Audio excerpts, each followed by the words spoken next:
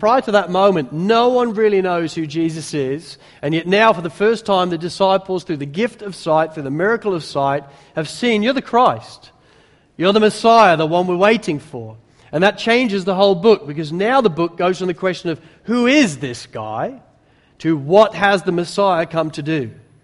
And so immediately upon receiving that news from Peter that he is the Christ, Jesus starts to foretell of his death and his resurrection. And that is a total shock to these disciples. I mean, they've just declared him to be the Christ, and in their minds, what that means is you are the mighty warrior king that we've all been waiting for. So let's get on into Jerusalem, let's kick the Romans out, and we can get on with being a great nation again. But Jesus says, nah, I've come to die and then rise again. And the disciples don't know where to put themselves. They can't understand. What do you mean you've come to die? What do you mean rise again? Why would you need to do that? They haven't got a clue really what's going on. And to make it worse, Jesus says, and listen, if you're going to truly follow me, then you'll need to take up your cross and follow me as well. This is shocking to the disciples. And so to inspire them and encourage them, he takes Peter, James, and John by the hand. He leads them up a high hill. And we have the glorious vision of the transfiguration. Jesus begins to radiate white. Elijah and Moses come down from heaven and manifest themselves with Jesus. And a great cloud surrounds them all. Peter and James and John don't know even where to put themselves. But this cloud, the presence of God the Father himself comes. And he declares, "This is my beloved Son. Listen to him." Just like in chapter 1, when Jesus is baptized, and God the Father exclaims to the Son, "You are my Son, in whom I'm well pleased." In chapter 9, we now see the words of the Father again. "This is my beloved Son. Listen to him." Well, they come down from the mountain inspired, no doubt encouraged, filled with faith that we don't fully get what you're coming to do, but you are the Messiah. This is incredible. Well, Jesus then heals on the way down a boy with an unclean spirit. And in doing so, he answers the question that the disciples are asking all the way down the mountain about what do you mean about this resurrection thing? We don't get it. I mean, pay attention to chapter 9, verse 26, when he heals the young boy. It says, "And after crying out and convulsing him terribly, it came out, and the boy was like a corpse, so that most of them said, 'He is dead.' But Jesus took him by the hand, lifted him up, and he arose." Jesus is helping them see this is what it's going to be like for me. I'm going to be dead. But 3 days later, I will rise again. And as Jesus does that, he also strengthens the feeble faith of a father, teaching this father and all that will listen that great things can happen through those who put their faith in me. But the issue isn't the strength of your faith, it's the object of your faith. It's not about how much you have. It's about who you're looking to. And I'm the only one you need to look to. And then he gives in chapter 9, verses 30 through 37, a wonderful lesson on true greatness, helping these disciples see that greatness isn't about position, it's about service. It's about laying your life down for other people. That's what true greatness really is. Thanks, mate. And then, in chapter 9, verse 38 through 41, this happens. John said to him, "Teacher, we saw someone casting out demons in your name, and we tried to stop him because he was not following us." But Jesus said, "Do not stop him, for no one who does a mighty work in my name will be able soon afterwards to speak evil of me. For the one who is not against us is for us. For truly I say to you, whoever gives you a cup of water to drink because you belong to Christ will by no means lose his reward." Let's pray. Lord, we do thank you for your word. We thank you for its clarity. And Saviour, as we walk with you again today, Lord, what a thrill it is to do so. Lord, as you communicate and care for and instruct your disciples, we find ourselves numbered among them. So Lord, would we hear your words? Would you help us by your grace? Would we all leave here today changed by you? In your precious name, amen. You know, There have been many great basketball games and many great basketball moments over many years that have been talked about, that are dramatic, and yet there is nothing in my mind like what took place in the 1994 United States Pro Basketball Playoffs between the Chicago Bulls and the New York Knicks. You see, the Chicago Bulls that year were the team to beat. Everybody thought that they were going to be unbeatable, and yet with a few seconds on the clock, they find themselves 2 points down. They're going to lose the game. And so the coach, Bill Jackson, calls a timeout, gathers the team together, and he explains to them, guys, we've got to shoot a three-pointer. We've got a few seconds left, we've got to make this work. So he pulls the whole team together and he explains to the team that here's what we're going to do. We're going to go from you to you to you, and then I want you to pass to Tony Kukoc, and Tony Kukoc is going to shoot a three-pointer, and we're going to win the game. So they do the whole hands thin thing, whoop, whoop, here we go, and they go in, they go running back on, and everybody thinks this is going to be great. They're going to win the game.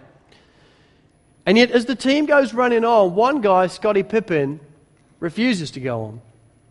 And as the cameras follow the team back on, it's clear that there are already 4 players on the pitch.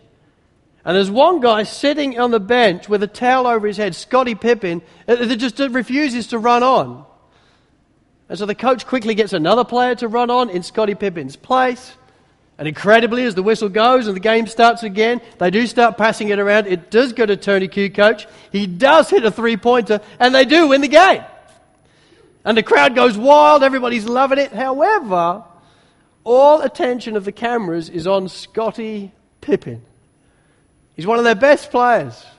And he's sitting, sulking on the bench with a towel over his head, having refused to go on, having refused to play. Well, afterwards, they started to interview Scottie Pippen about why he refused to go on, why he was unwilling to play in that final scene that won the game. And here's what became clear. Scottie Pippen refused to go on because he wasn't at the center of the plan. He hadn't been chosen to score the goal. So I'm not playing. Scottie Pippen was proud. Scottie Pippen was arrogant. Scottie Pippen thought that this should all be about him. It wasn't ultimately about the team winning. It was about him being a superstar. And so if he couldn't be a superstar, he's not even willing to play. He wasn't at the center of the plan, so he doesn't want to play.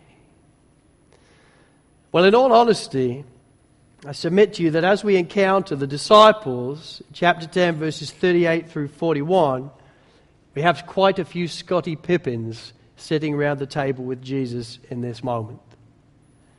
Disciples who have over time become proud.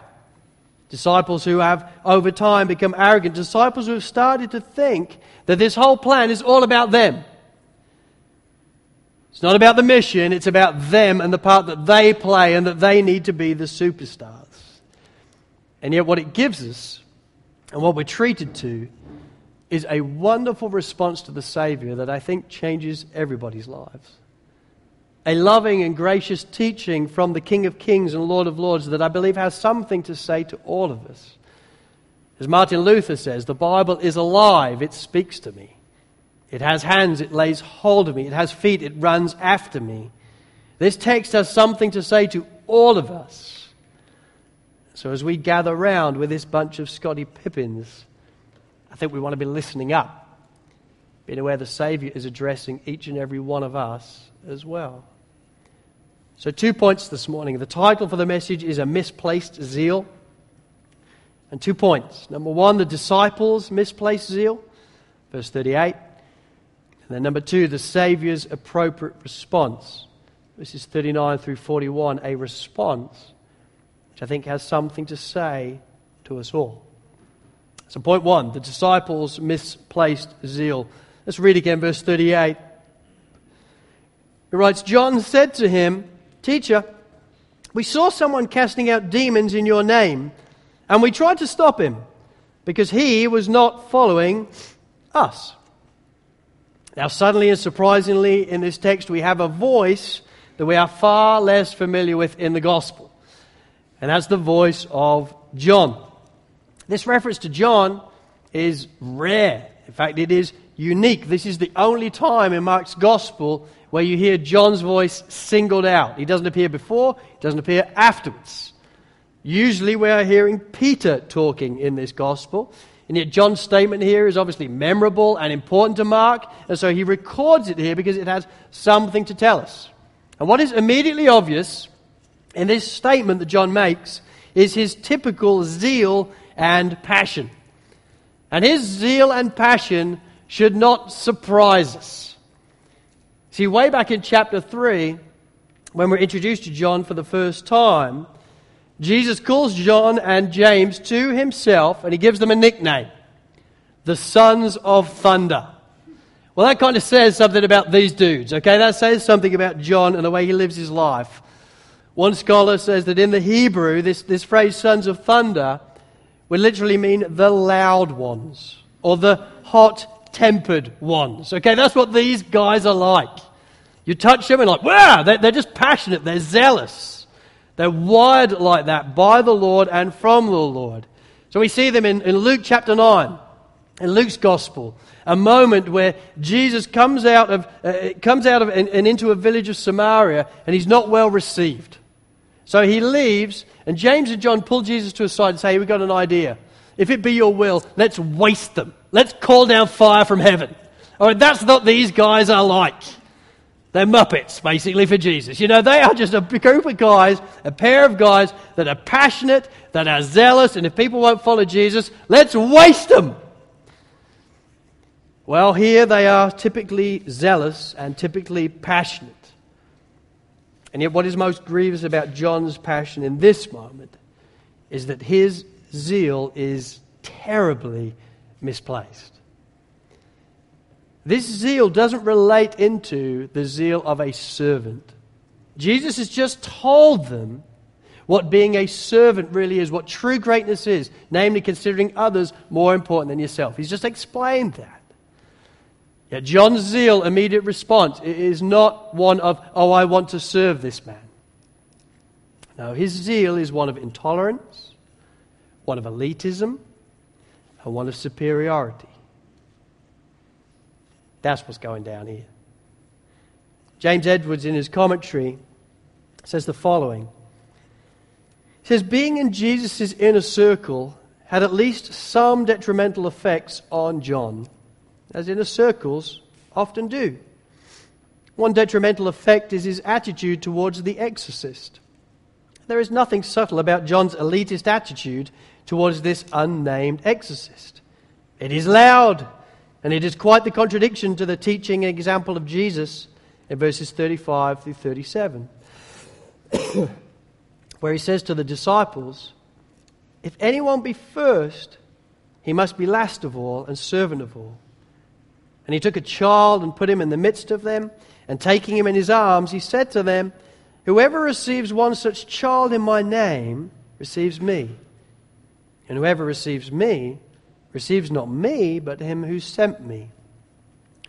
For John's statement, listen, for John's statement in verse 38 forms quite the contradiction to the teaching and example of Jesus in verses 35 through 37.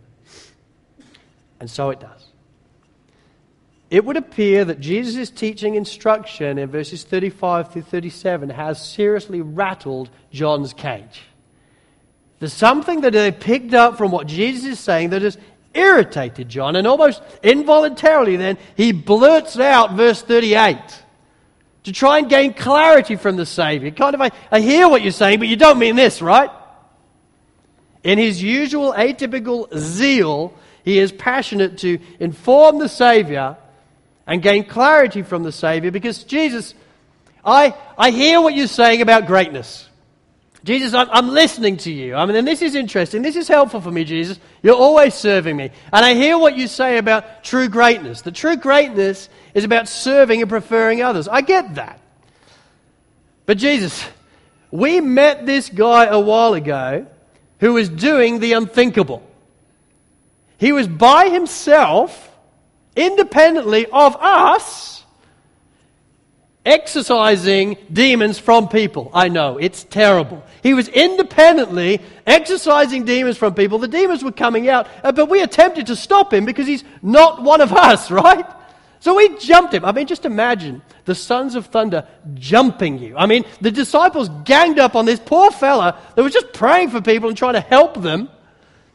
But they jump him to try and stop him. Quote, it says, attempted to stop him. So this guy must have been a hero of the faith. He fights all the disciples off and still carries on.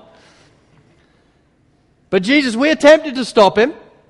We know that it was completely unacceptable, right? Surely. It was completely unacceptable what he was doing because independently of us, he was exorcising demons from people. And that's unacceptable, right?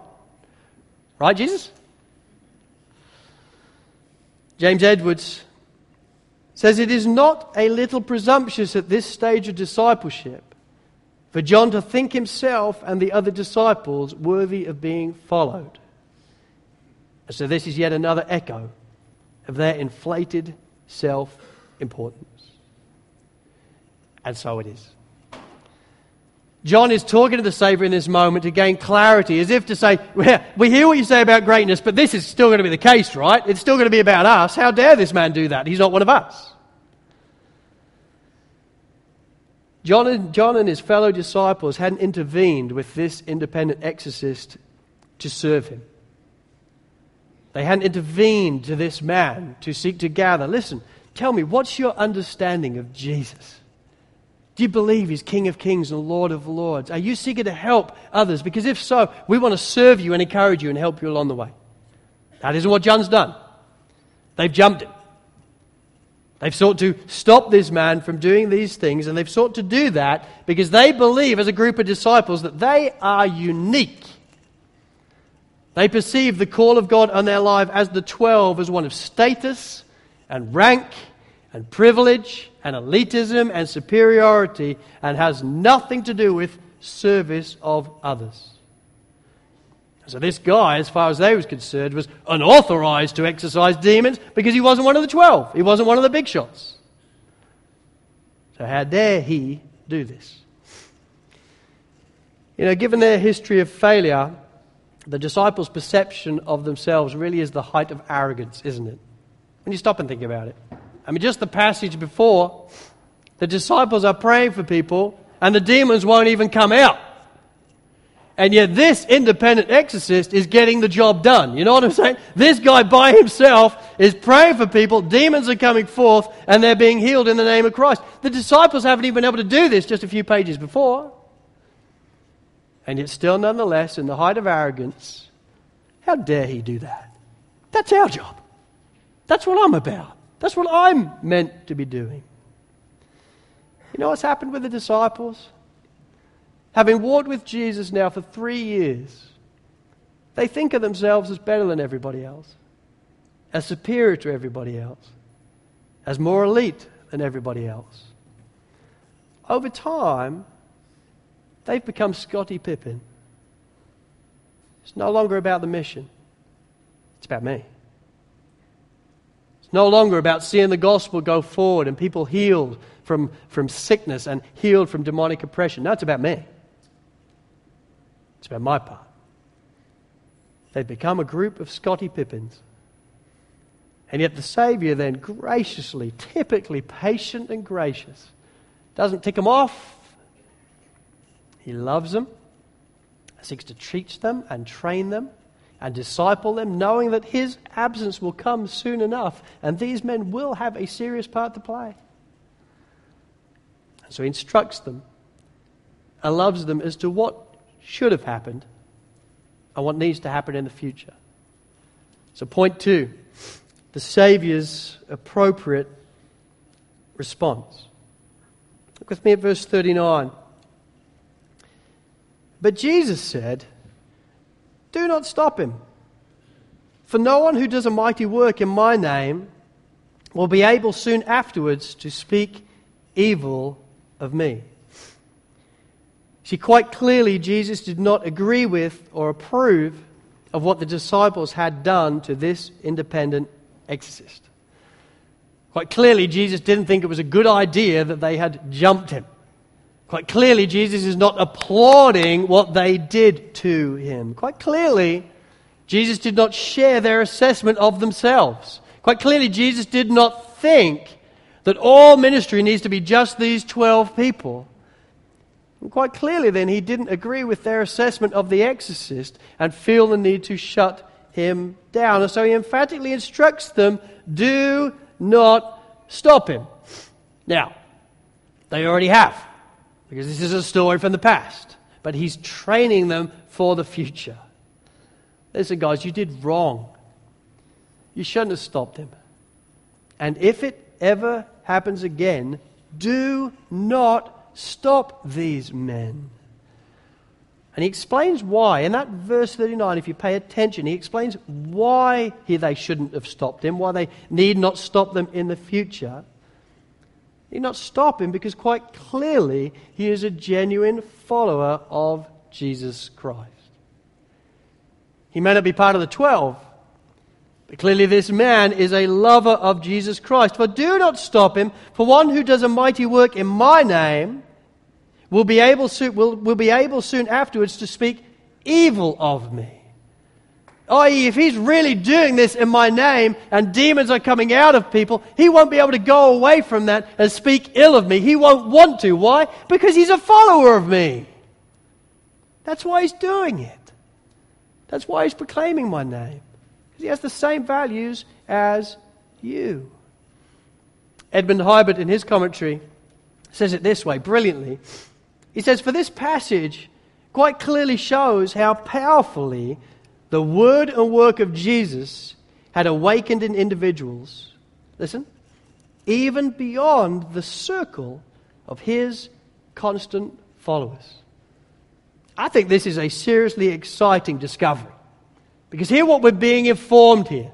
What we're being informed here is that there are clearly people over time that were in the crowds with Jesus, that had maybe been there at the feeding of the 5,000 or the feeding of the 4,000, that had maybe been there when people were healed from the sick, that somehow in God's amazing grace had become followers of Christ. And they weren't part of the 12, but they were starting to go already into the towns and villages and proclaim Jesus' name and rebuke demons in Jesus' name. And herein is one of them. He's casting out demons, as John tells us, in the name of Jesus. He's doing it dependent on the authority and power of Jesus, and unlike the disciples, he's getting it done. He's actually achieving what he wants to do. And so Jesus sits these disciples down and is saying to them, so do not stop him. Never stop him. Because quite clearly, he's a follower of me. He's somebody who's giving himself to me. He's somebody that we should rejoice over.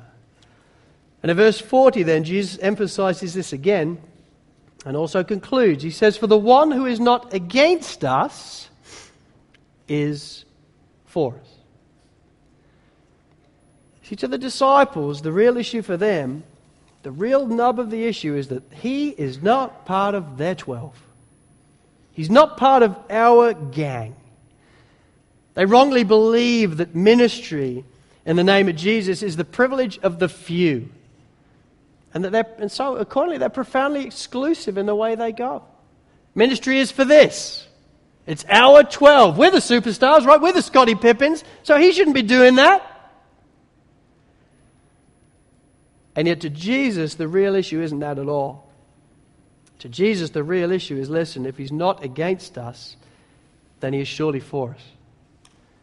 If he's not against us, he's clearly a follower of me. And in doing it, what he's really saying to the disciples and seeking to teach them is, listen, guys, you 12, it's not about you. It's not about you. There's going to be plenty of others that are going to be proclaiming my name and healing people and exorcising demons. You've started to think that it's all about you, but it's not. In fact, it never was about you. C.J. Mahaney says it this way, and looking at the question of what Jesus is really doing here, he says this. Jesus here is opposing the narrow exclusivism of his disciples, and he is openly declaring his heart toward his followers, whoever they may be. Ministry in his name is not the prerogative of the few, but the privilege of all who belong to Christ. For the Lord is seeking to cultivate here a welcoming openness among his disciples towards genuine followers of Jesus who are participating in his mission. That's so well said. That's what he's seeking to do here. He's seeking to cultivate here a welcoming openness in his disciples towards all those who are genuine followers of Jesus. Well, the disciples needed that, didn't they? They're sitting around, they think they're the superstars. How dare anybody beyond us be doing these incredible acts? They needed to be sat down by the Savior and instructed on the reality that there are many beyond you that know Jesus, and we need to welcome them. We need to love them. We need to support them and encourage them. The disciples in this moment needed this lesson. And the more I've thought about it, the more I realized we need this lesson today as well. See, it is a good thing, I think, to be passionate about your local church. And I'm the biggest passionate fan about this local church that there is. I mean, I love this church. And whenever I go away, it reminds me how much I love this local church. I love what we stand for. I love the fact that we're passionate about knowing and applying and proclaiming the Lord Jesus Christ.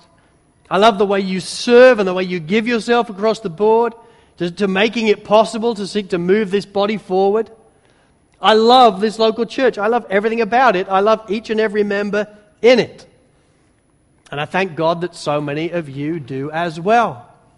I get many emails and texts at different points. We even get answering messages left on the machine in the offices at different points that are so long they have to go over about 3 different ones because individuals are communicating their gratitude for this local church. I love that.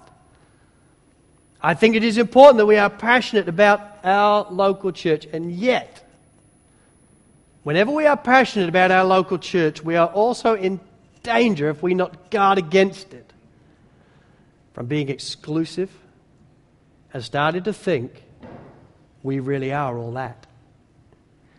That we really are God's gift to Sydney and beyond.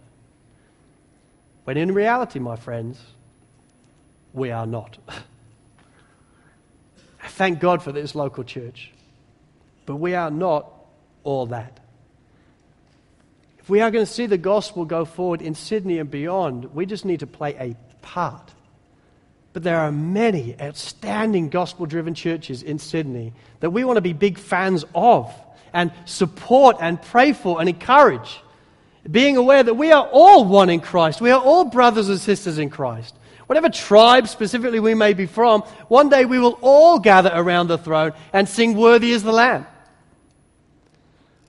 There are plenty more people out there that are doing great things for Jesus.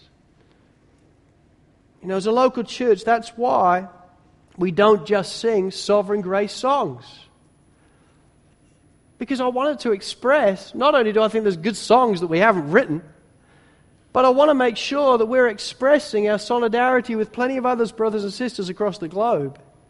Because these are our brothers and sisters. And they've written great songs. So we want to sing them. It's why we spend time as a pastoral team with different pastors in the city. It's why on different times we have pastors come and speak here. As an expression, in part, of how we realize there's more than just us in this city, right? It's why we spend time giving quotes at different points. Because I want you to know that the fount of all knowledge isn't just in the offices of Sovereign Grace. We need others speaking in. Others that would disagree with us on secondary issues. They may differ on baptism or whatever it is. But on this issue, we stand aligned. So I want you to know this is their story. Smarter guys than me. That's why we pray for other churches. Sometimes beyond us globally, but sometimes just in Sydney. Because we want you to be aware there's more people than us out there doing some fantastic things. See, I don't think it's just the disciples that need to guard against exclusivism. I think when we become passionate about our local church, and I want us to be passionate about our local church, I will be leading the line in causing us to be passionate about this church. But at the same time, I want us to be passionate, more passionate, about Christ and Him glorified. And that takes many Christians across this city if we're going to win people to Jesus. It's important that the disciples got this. But I think it's important as a local church that we get it as well. And so, do not stop Him. For no one who does a mighty work in my name will be able soon afterwards to speak evil of me. But the one who is not against us is for us. The disciples needed that. So do we. That's not all the disciples need. Because in verse 41 then, Jesus takes an important yet clear change of tack to also talk to his disciples and engage with his disciples about their wrong understanding of roles and the importance of different serving capacities. This is what he says in verse 41. He says, "For truly I say to you, whoever gives you a cup of water to drink because you belong to Christ will by no means lose his reward." That's packed with stuff and can appear a bit out of center because it doesn't seem to have much to do with verses 38, 39, and 40. But it does. And it particularly has a lot to do with the verses that preceded it. William Lane says it this way. He says, this reference to the person who gives a drink of water to the disciple who belongs to Christ concretely illustrates the principle of verse 40 and indicates how wide is the range of participation in the mission which Jesus envisions. I love that. He's helping them see this mission is wide. There's many different roles in this mission. I mean, Jesus so far has been teaching them that ministry in his name is not just the prerogative of the few. It's the privilege of all who belong to him. And yet now in verse 41, he also wants to broaden their understanding of what ministry involves. Namely, for some, the giving of a cup of water. Well, the disciples needed to hear that. Because the disciples are exclusive. They think they're the guys, that no one else is that important. But more than that, they are also obsessed with greatness. They want to be superstars for Jesus, okay? The Scottie Pippen tendencies in all their hearts, they want to make a name for themselves in the name of Jesus. That's why the lesson on greatness exists in verses 33 through 37. Because they're walking along, and there's clearly a discussion amongst the disciples of, listen, we're all great, right? We're all great. But who's the greatest of the great? It's probably me. I mean, I'm part of the three. It's just probably me. And you can just imagine the conversations. You're quite great, but you're not as great as me. And that's what's going on. They're all discussing how great they really are. And they're no doubt picking on, but I noticed the way Jesus looked at me over dinner, and just his look was one of, oh, you're so mature, well done, congratulations. And I recognize I'm probably the greatest. I mean, I wouldn't like to ask him, but let's just take it as a given. This is the type of conversations they're having as a group of men. They are convinced that true greatness is so important, and greatness is about position and role and the part they're playing. So Jesus gives them that wonderful lesson on greatness to try and help them. But it's clear that John still isn't getting it. Because now he's moaning and wibbling about this guy who's an independent exorcist. Listen, here's why he's so irritated about it. He's so irritated about it because this man, quote verse 39, is doing mighty work in the name of Jesus. If this guy was just serving a baby creche, they wouldn't have an issue. It's like, that's fine, go ahead. But this guy is doing mighty works in the name of Jesus. And if we let this carry on, people will start to think he's a disciple. They'll start to think he's the greatest, but he can't be the greatest because we're the greatest. Do you see what's going on in their heart? They're obsessed with being great. And so Jesus tells them, guys, true greatness, if anyone would be first, he must be the last of all and servant of all. It's not about you. It's about serving people. And as he tries to adjust then their faulty view of greatness in ministry, he also wants to help them see then that, guys, listen, whatever acts of service people do in my name, whether they be what you perceive as mighty or indeed small, each one of them matters to the Lord of all. Verse 41, for truly I say to you, whoever gives you a cup of water to drink because you belong to Christ will by no means lose his reward. Guys, true greatness is about service. And so you're obsessed with greatness. But it isn't about mighty acts. It's about serving people.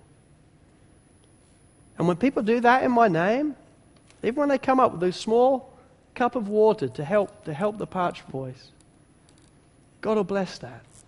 Because exactly like he says there at the end of verse 41, you belong to Christ will by no means lose his reward. Why? Because he's always watching. He's always bothered. He's aware of the parts all in action. And he's one day going to applaud each and every part. Because our faulty view of greatness is not his accurate view of greatness. And his accurate view of greatness is service. And he's going to honor it all. And the disciples desperately needed to hear that. Because in their book, superstars are the bigwigs. They're the people that do the mighty acts. And Jesus is helping them see that's not the case at all. True greatness is just serving. And yet I don't think it's just the disciples that need to hear that at different times, is there? I think we need to hear that too. I mean, I thank God for the way Jesse Fenn serves in this local church. I thank God for the role he plays, the hours that he puts in preparing to service in our music, and then actually leads us in song, playing drums and singing at the same time. That's a miracle by itself. But playing drums and singing and leading is astonishing. And I look forward to the day when Jesse Fenn receives his reward from the Lord, because that's what's being talked about here. And yet I also thank God that I think standing next to Jesse Fenn on that day will be Liz Fenn. And Liz Fenn, who gives herself to serving her children and caring for her children so that Jesse Fenn can do that. I don't think God on that day is going to say, oh, Jesse, come forward. Wow. Oh, Liz, yeah, what did you do? I think they'll stand there together, and I think the Lord will applaud them both. Because true greatness isn't about position. True greatness is serving. I look forward to the day when we see Brendan Willis before the Lord. And I thank God for the hours of work he puts into serving this local church and caring for you, pastoring you primarily through the gift of preaching and teaching, both here on a Sunday and also in the college. And one day he will, without doubt, not lose his reward because the gaze of the Savior is ever watchful. And then I also look forward to the day when Emma Gervin stands before the Lord, and having given herself many, many weeks in serving in our baby creche, giving that cup of water to care. I thank God we're going to see them both before the Lord, and he will usher a well done to both because they played their part.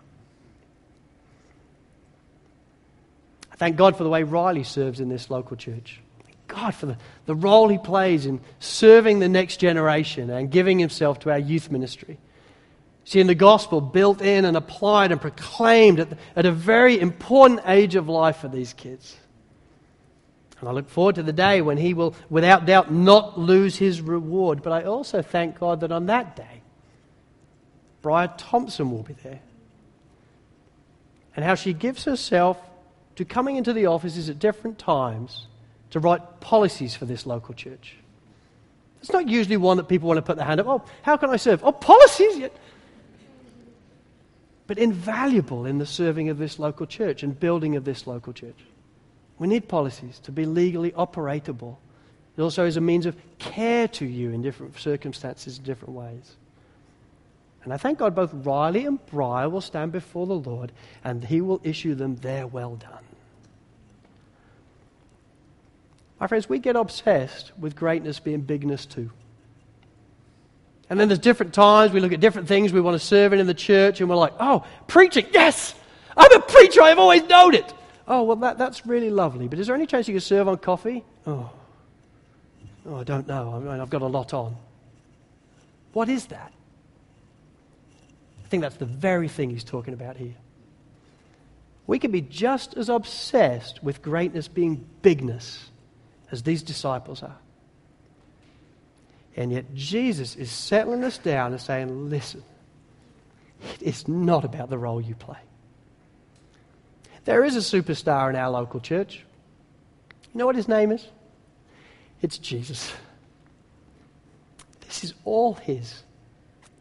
And after that, the rest of us, we're just serving.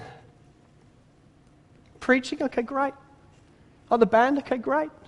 Serving in coffee or kids' work or serving people cold water. It doesn't matter, because whenever we do it unto the Lord, we will by no means lose our reward.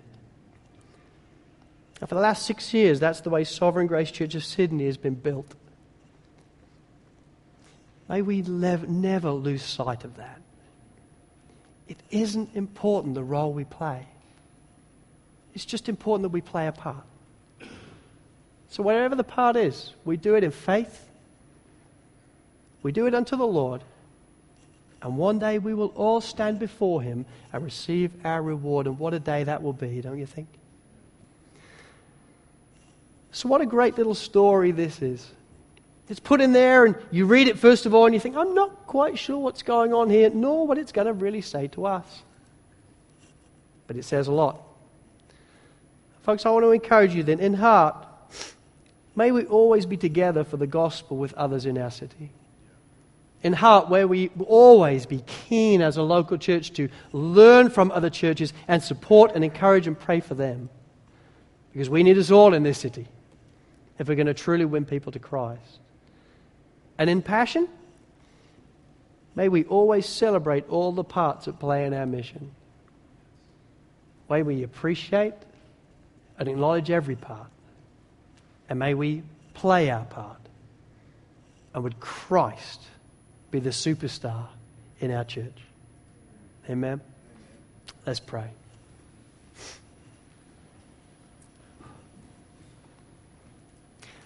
Lord, I do thank you for the way you disciple us. Lord, quite clearly and evidently, it's not just the disciples in that moment sitting at the table with you. We're there too. Sovereign Grace Church Sydney, taking our seats around your voice, aware that we need to hear it too. And so, Lord, would you have your way in our hearts? Lord, would you forgive us for times when we are like Scottie Pippen? And Lord, would we learn by your grace to be more like you, the one who came to give his life away to serve people. And would we take those glasses of water and serve others with them for your glory. In Jesus' name, amen.